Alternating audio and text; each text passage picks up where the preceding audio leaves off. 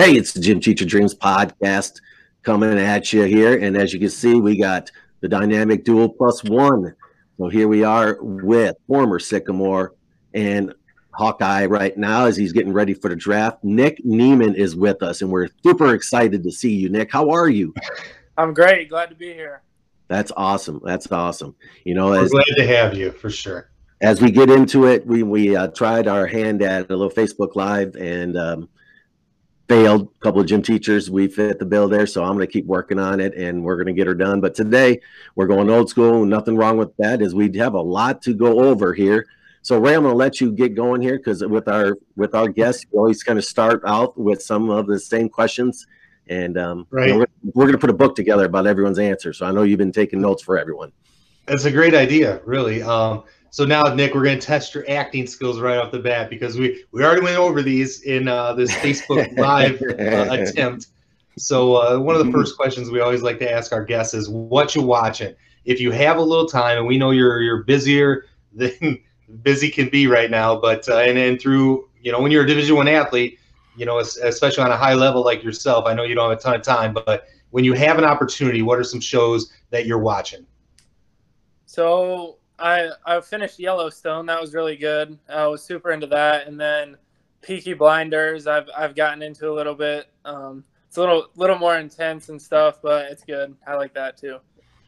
One thing that killed me about Peaky Blinders, because my brother, you know, he told me I needed to watch it and I'd like it, and it was good for a little bit. You know, I did mention this, you know, kind of off the air, but I forget the lead character's name. I know Arthur, but they say it in that, you know, really rich accent. He's the brother, but I forget the lead character's name.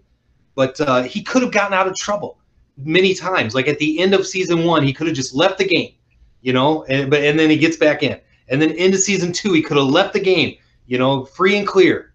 But he gets back in. I'm like, dude, no, I can't, you know, ride this roller coaster. So it was tough for me. And then it was a little racy, and then they were like in a brothel at one point, and then a lot of unnecessary killing. And that's another thing that kind of, you know, if you have to kill someone, hey, I'm all in. But when you're killing innocent people that don't have to die, you kind of lose me there. Yeah, that's tough. Just part of the acting in the show, I guess. The mob never fails to let you down when it comes to violence. So that is true. Right.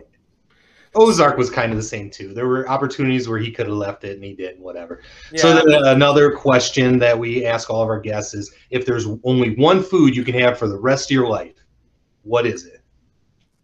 Yeah, so I would have to go with meat, and I would say hamburger, just because you can make burgers, tacos, cook it up some different ways. So at least I'd feel like I was eating something a little bit different than just the exact same thing every time. So. Right. I tend to agree, but when you do say meat, my mind immediately goes to steak. And steak in the conversation for me.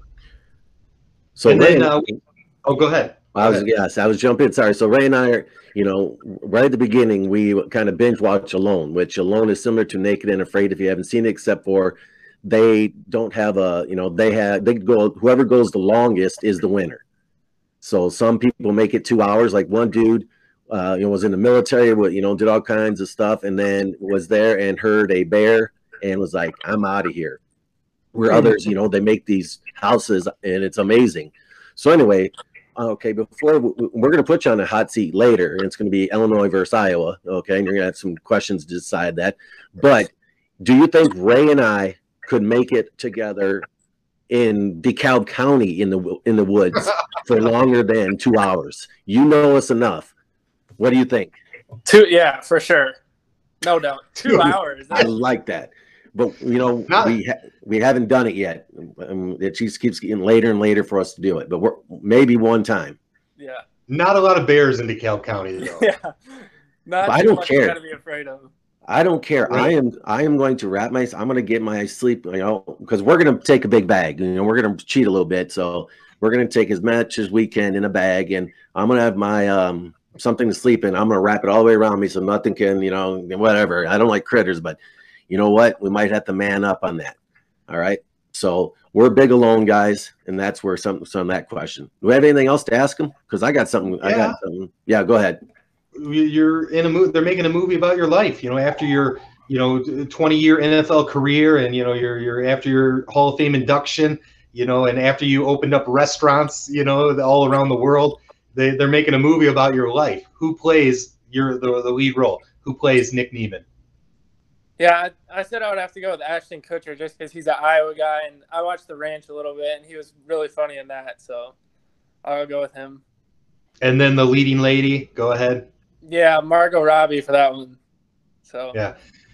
Now, you mentioned the Iowa thing, with Ashton Kutcher, but like, what do you call yourself? Because we knew you obviously in Illinois. We're Illinois guys, and we think of you as Illinois guy. But you moved around a little bit with your dad and coaching. So what are you? Are you an Iowa guy? I mean, when people ask where I'm from, usually I just say I went to high school in Sycamore, Illinois, because sure. I mean that was probably the most memorable time frame for me and where I remember like the most significant thing. So usually that's what I say. But then if the conversation goes any deeper than that, I got to give them the whole backstory about how we moved around and all that stuff. Yeah. Well, okay. Are you done with your questions? Because I'm done. I was listening. That's all I have for. I have some things I have to get off my chest. As you can tell, I can't wait. So the first thing has nothing to do with Nick. Okay, I don't. Okay, Ray, you know how long that I have been, working on This Is the Day. Yeah. All right. Yeah. It's been almost 2 years, Nick. This is the day. ... And what it stands for me is, this is the day. It can go anywhere. This is the day I'm going to stop drinking. This is the day that I'm going to be grateful for everything I have. So many things that I can do. Then I see this weekend, someone wrote a book, and guess what the title was? This is the stole day. Your idea. This is the day. And you know who it was? Tim Tebow. Oh. He probably watched. He was the one that was watching from Switzerland one of his days, and he said, "Oh, this is the day. Sounds great. I'm going to write a book." Because it sounds like you take years and years to write a book. So I don't know what I'm going to do now. So that's the first thing. The second thing, Nick, this involves you, okay, and your brother, and Morgan's boyfriend is, so Iowa, Illinois basketball is playing this weekend, right? Yeah, baby. Illini, big win. She texted me, "Go Hawks, ? Your daughter? My daughter. Now, needless to say, I already have a son that's a Packer fan. Okay, so I can't take much more. So she says, and I said, "Listen, someone better hijack your phone because I know my daughter would not say things like that." So the Niemanns and her boyfriend now have turned her, and I'm going to school in Iowa. She said she thinks she's a diehard Iowa fan. Let's go. So that's the first thing. I know. That's the first thing is, for those who don't know, you and Morgan graduated same year, I do believe, and went to how many dances together? 2, I think. 2, right? 2 for sure. 2, yeah. Yeah, the 2 for sure, I remember. So I'm not going to go any further. I just want everyone to know that, they're just friends. But anyway, just kidding. But Ray, I know you probably have something to say. He went with her, but he knows he left with a different chick. So relax over there.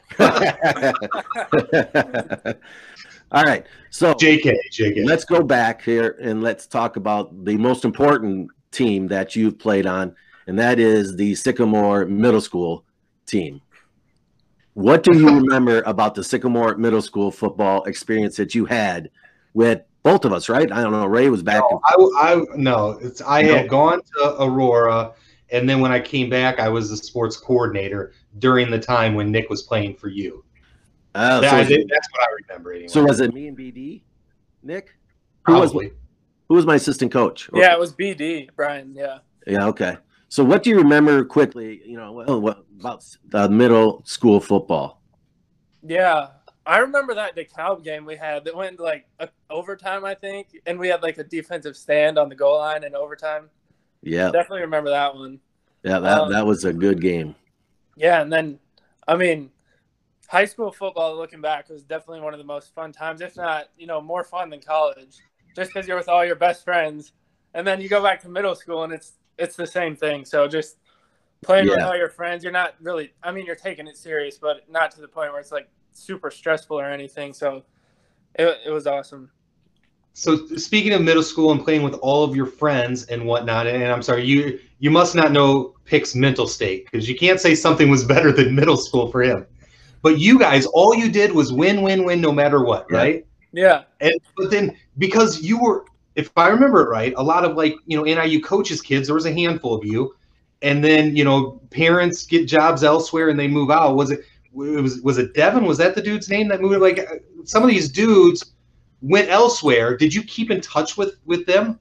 I have, yeah. Devin went to play football at Youngstown State, I know, and then just transferred to I want to say D2 school, but their season got canceled, so he's kind of on standby with that. And then Bobby Cole, who was Coach Cole's son, he plays football at Gettysburg College in Pennsylvania, I'm pretty sure. So those two I have kept in touch with, just because we played sports together and stuff like that. So. All right, and then just one question I did want to ask you. I know that you're preparing for the draft, and this may have gone out of order, but when you talk about Devin transferring and whatnot with the new rules and with the COVID allowance of an additional year, did that cross your mind at all? To leave Iowa, you mean? Or well, no, not to leave Iowa, but to take an additional year at Iowa rather than pursue the draft. I mean, I probably thought about it a little bit, but just I feel like I had a pretty good season, and then just 6 years in a college football program at this level it's a lot. It takes a lot out of you, and just physically the off season, spring ball, fall camp, and then mentally just trying to stay in that. And when you enter, there's a light at the end of the tunnel in terms of chasing your football goals, and that was right in front of me. And then you got to take, what if I stay and blow my knee out or something, things like that. So. Sure. Yeah, I mean, I thought it was in my best interest to leave. Yeah, that's fine. I stalked you, checked you out, did my research, and saw that number of articles talked about you and some of your teammates, whether they're going to use that year or not. And I agree that I think you're ready. So we're going to skip over, and we're talking Iowa now. Okay. You're listed at 233. Are you? How much? What are you now? I'm about 235. Okay, pretty similar, yeah. So do you want to add or just add weight or just cut trim down? I mean, you're in great shape anyway. What's your goal? In terms of where they want to put you. Where from the scouts and stuff, and maybe from your coaching staff. Where do they see you at the next level? Because just let people know. Sorry, Nick. Is you started outside backer. That special backer? What's that called for Iowa? Yeah, Leo. It's called that. The Leo backer, and then they moved you inside here, which you had great success. Where do they see you now? Yeah, I think more inside, playing either Mike or Will, but 235 is pretty much where I want to be. I mean, the game has changed so much. Just it's all finesse now. It's all passing, high speed, side to side running. The Big Ten is probably one of, if not the most running downhill conference in the league, and it's still, one back, one tight end. There's not a whole lot of heavy personnel. So, I mean, how I look at it and a lot of other people see it is whether you're 235 or 240, 245, you're probably not going to run over, NFL offensive lineman. So however you can maintain your speed, at a healthy weight where you can still play physical is the most important thing. Well said. Well said. You got something, Ray? No. I'll jump in. Yeah. Okay. All right. So, the interception against USC. I know you made a lot of big plays. You had a lot of big sacks. I know that, but I mean, that. Did anyone say, "Hey, maybe you could play tight end"? With the way you caught that ball and jetted. And two is, what would have your teammates said if the quarterback would have tackled you before you getting in? Yeah, I mean, I heard a little bit of that, but I mean, if I played tight end in high school, and I mean, there's a Parker Hesse who actually played defensive end at Iowa. He's been on the tight end or the Titans as a tight end on the practice squad for like 2 years. So I mean, not super common, but there's situations where guys switch positions. So I mean, whatever I could do to make a roster, I'd be totally up for it. Yeah. And speaking of that, making the roster in the NFL, entry level stuff, you're probably gonna begin having to play special teams, how you feel about that? I mean, I'm assuming your mentality is, let's do this. I'm a defensive player. I'll hit some people, but special teams aren't for everyone. How do you feel about it? Yeah, I mean, to play in the NFL, especially as a linebacker, you have to play special teams. That you're going to be one of the core guys playing on all the units. So, I mean, you have to like that if you want to make it.